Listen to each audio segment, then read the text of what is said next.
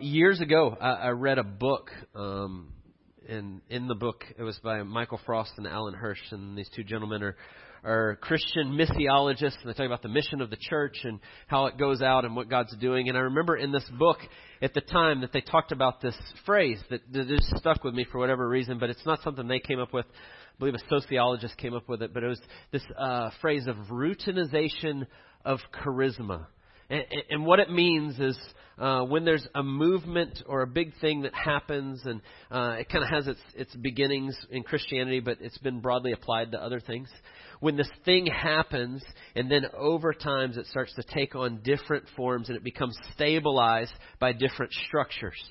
And so within the church, this has happened. Jesus comes and God in the flesh, and he lives this perfect life, and he dies an atoning death, and he rises again, and the resurrection happens, and the gospel begins to go out, and people are excited, and this thing's happening, and then over time it starts to be kind of put into this routine and this thing and these structures, and it starts to happen. And so what they were saying in the book is over time we start to lose the thing that was right at the center at the beginning of Jesus and what he said, and we start to add a bunch of things to it.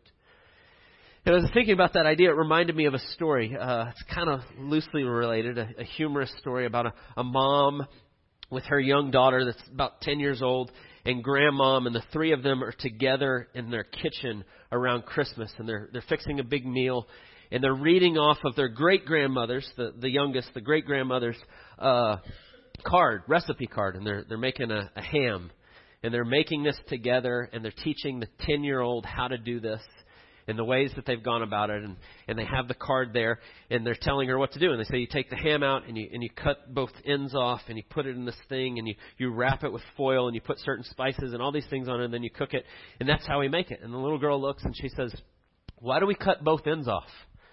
And the mom goes, "I'm not sure." And she turns to her mother, the grandmother, and goes, "Why do we do that?" And she's like, "Well, I don't know. That's the way my mom always did it.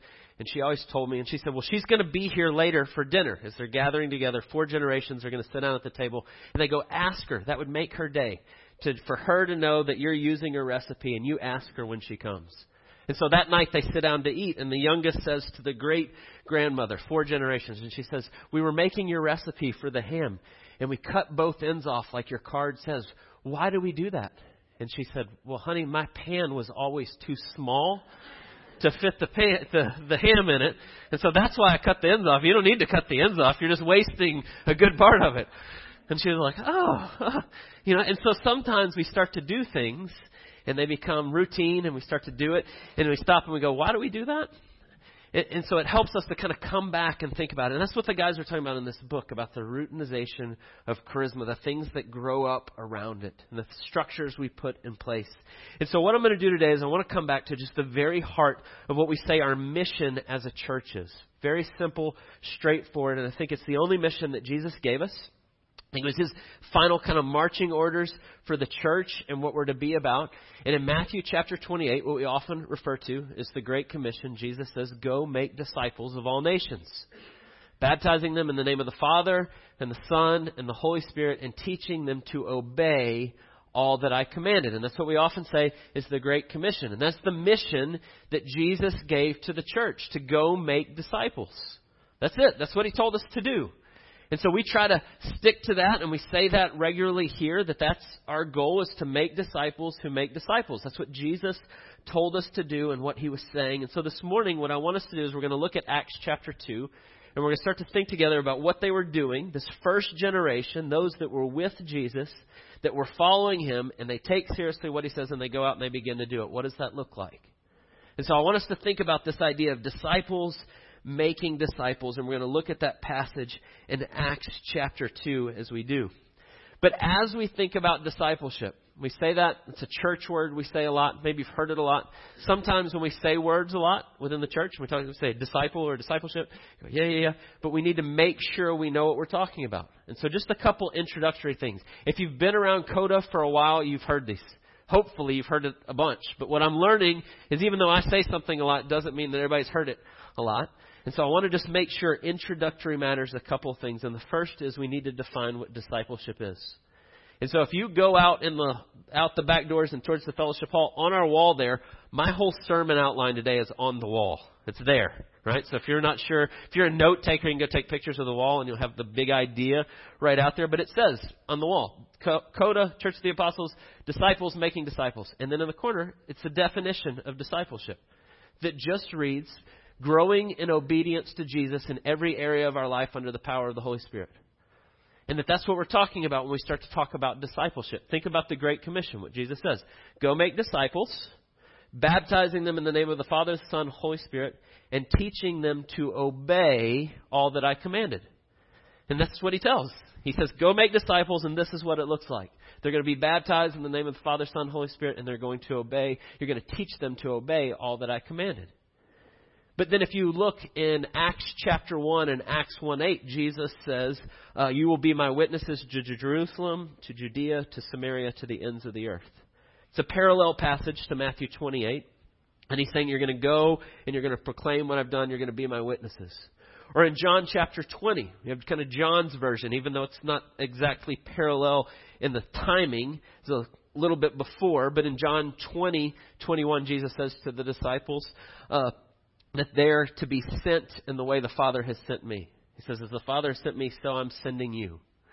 But in John's version, in chapter 20 of John, or in Acts 1, we see in both of those that Jesus says you're going to do that in the power of the Holy Spirit.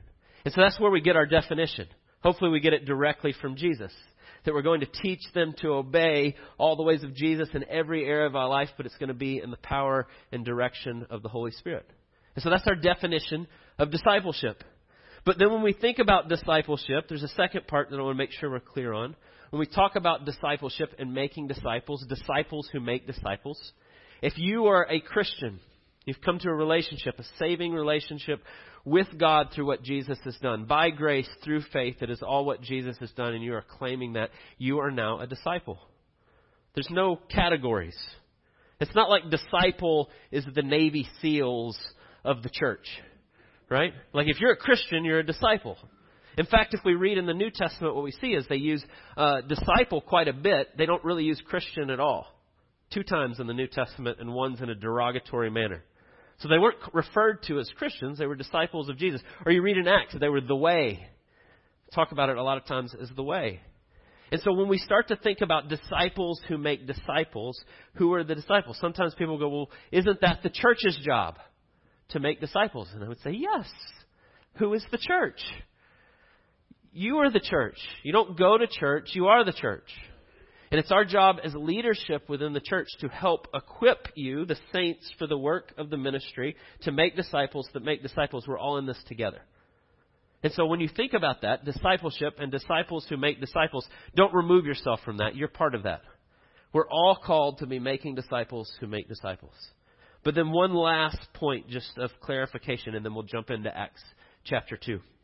When we think of discipleship, and Jesus gives the Great Commission, go make disciples, Jerusalem, Judea, Samaria, to the ends of the earth. Go do this. Who was he talking to, and who was he talking about? Sometimes we miss this, and it's so clear, it's so obvious, it's right in front of you. But basically, Jesus is there together right before he ascends with basically the believers, the people that knew Jesus and loved him and were there with him. And he says, I want you to go make disciples to the ends of the earth. And so when we think about discipleship, I grew up always thinking discipleship is one believer, older believer, taking a younger believer and like doing a Bible study with them and starting to teach them and help them. And it's partly that. There's nothing wrong with that. But when you look at what Jesus says and what he calls us to, discipleship is just not older believers with younger believers, but discipleship is helping disciple people to faith and then from faith to maturity. It's not just believers, it's to those that don't yet know Jesus. Discipleship is a continuum all the way through. And if we miss that, we miss a huge part of what it means to be a disciple of Jesus. And so when we think about that, growing in our relationship with the Lord, and that takes believers helping one another in that, but then going to those that don't yet know Jesus. That's why when you walk out and you look on the wall, we have up, in, and out. Up, and we're growing in our relationship with the Lord. In, we're growing in our relationship with one another. And out, we're growing in our relationship with those that don't yet know Jesus. And that's what a disciple of Jesus looks like. All 3 of those areas growing together. And so that's one of the things that we come back to a lot, and we talk about up, in, and out for that reason. Now, I say all that to say you're going to see that. I think I can show you this very clearly in Acts chapter 2. It's not something we made up. It's not some theory that we had and put together. We're just trying to follow what Jesus did and then what his disciples did. And I think that's what they did. The up, in, and out, and you see those three working together. So with that said, let's jump in and look at Acts chapter 2. Real simple. What are they doing and how do they do it? And then what's happening as a result? So what are they doing and how they do it and then what's happening? So let's just start there with what they were doing. Acts chapter 2, I'm going to pick up in verse 42, but make sure you catch the context of what's happening. This is less than 2 months after the ascension. Peter gives the first stand-up public profession gospel sermon, and 3,000 people come to faith. They go, what must we do to be saved? And they hear as he proclaims the gospel and what God has done. They've just received the power of the Holy Spirit. He goes out and he begins preaching, and the church is growing like crazy. And so when it says, and they devoted themselves to the apostles' teaching and the fellowship and to the breaking of bread and prayers, it's this group that's growing. The church. Here they are. And they've come to hear the gospel. And the first thing that you see them doing is they devoted themselves to the apostles' teaching and fellowship, breaking bread, and prayers. They're spending time together. They're in God's word. They're praying. They're in fellowship. And that's what you see. It's the first step of what they're doing. But then you read on, verse 43. And awe came upon every soul, and many wonders and signs were being done through the apostles. And all who believed were together and had all things in common. And they were selling their possessions and belongings and distributing the proceeds to all as any had need. And day by day, attending the temple together and breaking bread in homes, they received their food with glad and generous hearts. And so they start to live as a family. Right? They're meeting needs of one another. They're spending time together. They're eating meals together. They're loving each other as they go. As needs arise, they're willing to lay down their own needs for the needs of others and step in and meet those in a very physical needs. They're seeing, it says, awe is coming upon every soul. They see God moving. They see miraculous things happening. And then you get to verse 47 and it says, praising God and having favor with all the people. And the Lord added to their number day by day those who were being saved. People are being added to the church. Those that don't yet know Jesus are now coming into contact with this church. And these people loving each other and living as a family under the word and praying, and they're seeing people come to faith. It's pretty simple. It's pretty straightforward, but I want us to think about how they were doing that. What's happening there? And what do we take away from this? If we want to be growing as disciples of Jesus, this was the disciples. This was the apostles that were there with Jesus, eyewitnesses. And they spent 3 years with him, and then they go out, and this is the way they see. And so the first thing I want you to see when we talk about how were they doing it, what was happening, is verse 42, that they devoted themselves to the apostles' teaching and fellowship, to the breaking of bread and prayers. Word and prayer are always going to be at the forefront of anything that we do as a church. The church universal, not just our local church, but the church through history, is always going to come under God's word, and it's going to be bathed in prayer. When it talks about the apostles' teaching, just so you're clear, the New Testament hadn't been written yet. And so this is the eyewitnesses that were with Jesus that would write the New Testament, teaching and relaying what Jesus had said and done and telling one another. Wouldn't be till a little later, 20 years or so, they start to write all this down. And they start to then disseminate it. It's how we get our New Testament. Sometimes maybe you have questions about what books. There's this kind of narrative today that there's a whole bunch of books and we just pick and choose a few of them, the ones that we want, and that's what we put in the Bible.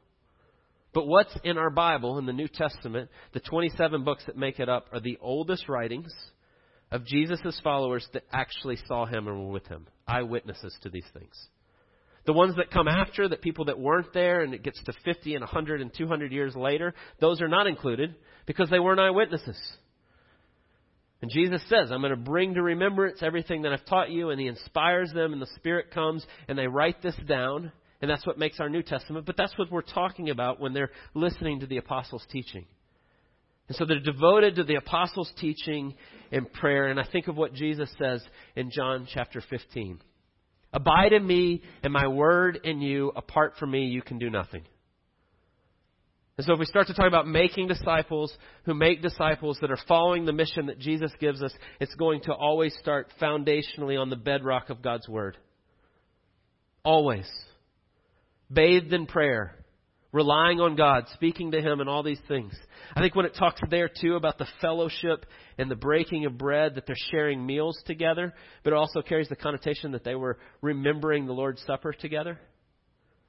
Talking about what Jesus has done and coming back to the gospel.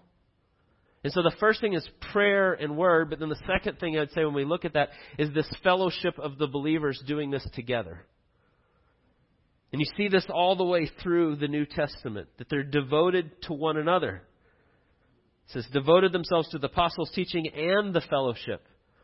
And sometimes we get the thought that it's prayer and word and I'm good and I can do this myself, but you don't find that in the disciples of Jesus and the followers of Jesus. You don't see that in the New Testament.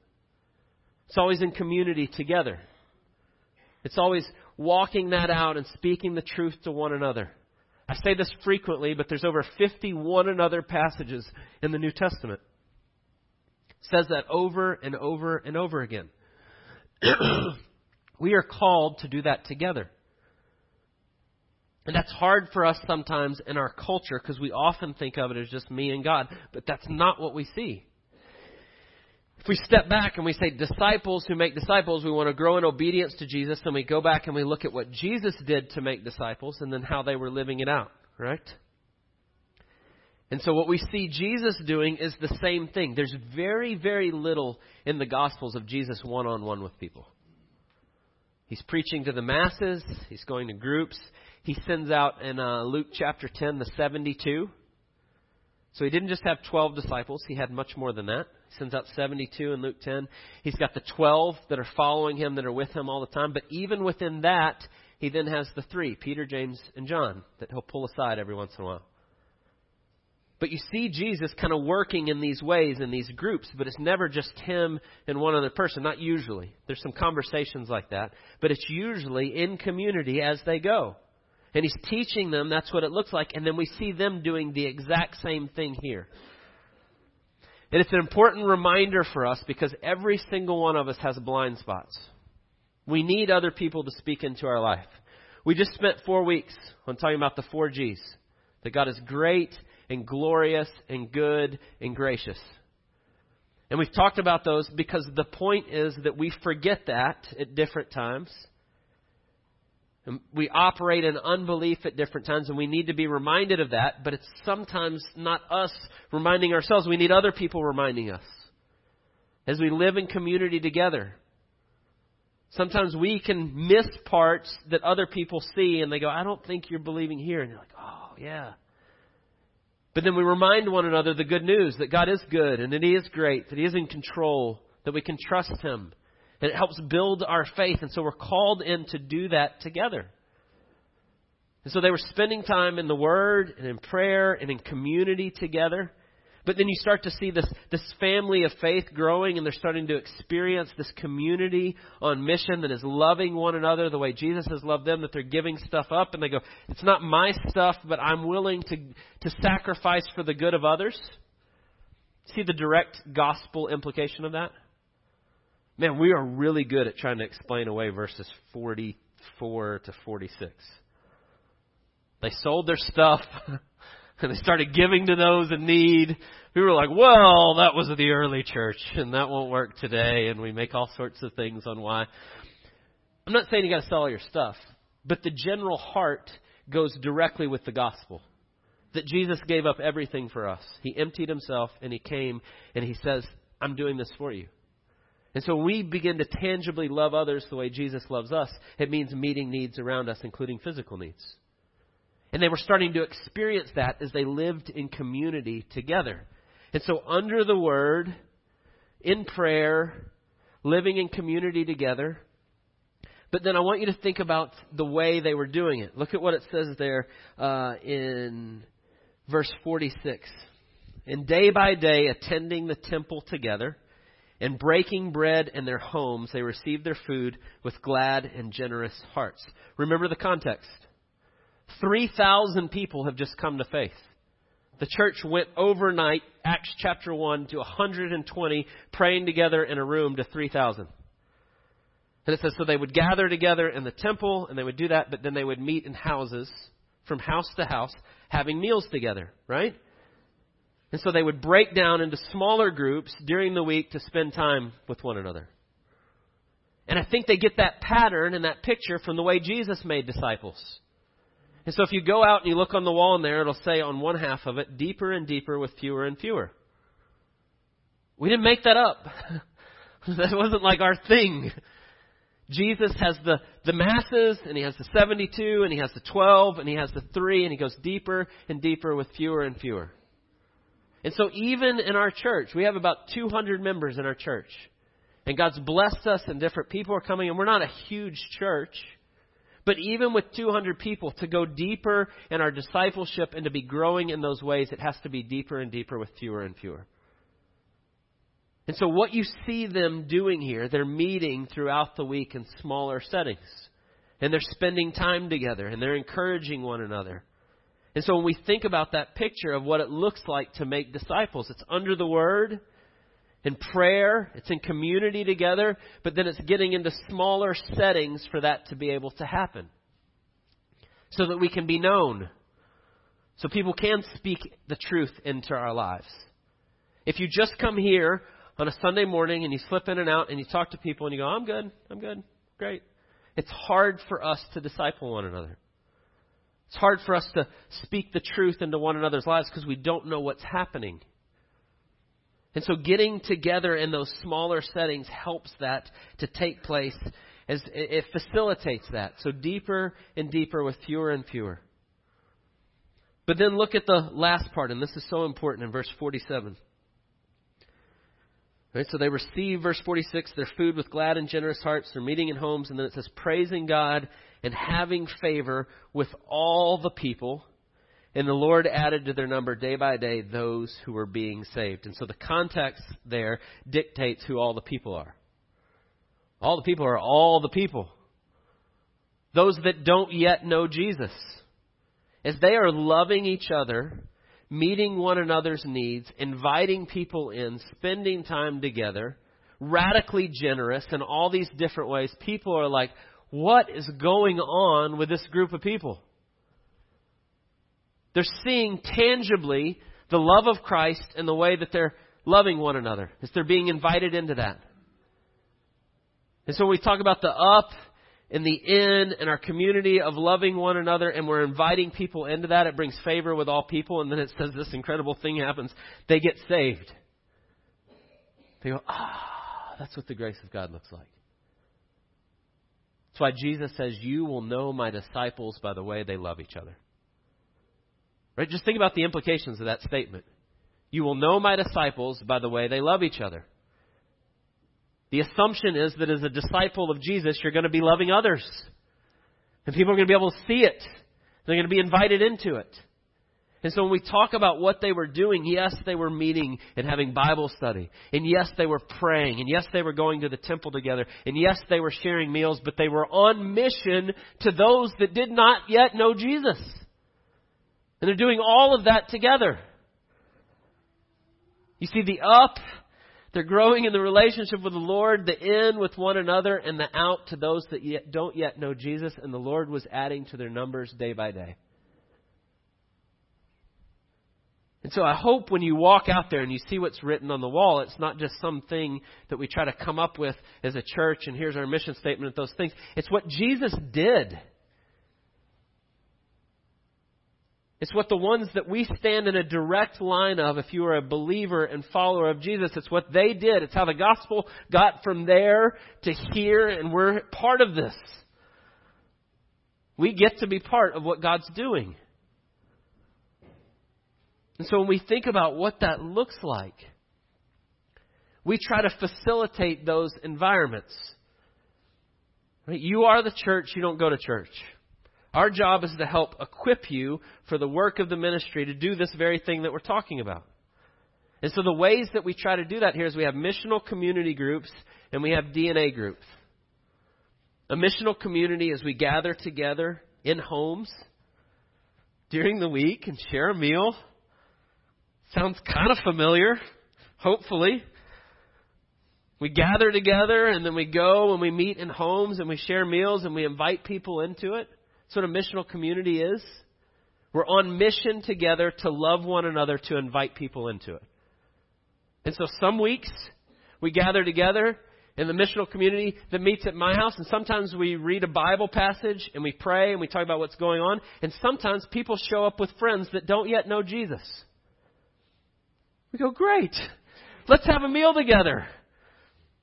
Come be part of this. Spend time with us. And so we want to continue to do that. We want to have opportunities. And so what we do with missional communities is we want you to get plugged into one. And you go, well, I'm not exactly sure how this looks like. I want it to be as easy as possible for you. Come get involved with other believers. And what's going to happen is you're going to get together and you're all going to sit around and you're going to go, how do we do this? And if I'm just being very real with you, a lot of times I'll be like, I don't know. Maybe we should start praying about who God's sending us to. And you know what happens when we do that? Then everybody's like, hey, we need to invite so-and-so to come. Yeah, okay. And you follow the leading of the Holy Spirit. And God brings people and He does what He's going to do, and you seek to be faithful in every part of that. And it's messy and it never looks exactly like you think it's going to look. But God shows up. And He continues to do it. And so if you're not part of a missional community, after the service, Luke's going to be outside.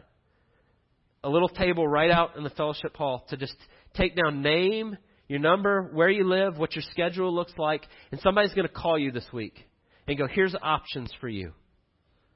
Same is true with the DNA group. A DNA group is 3 guys or 3 ladies getting together to go through a Bible reading plan, to encourage one another, to confess sin, to remind each other what is true about God and what He's done for us. So we put those 4 G's into practice.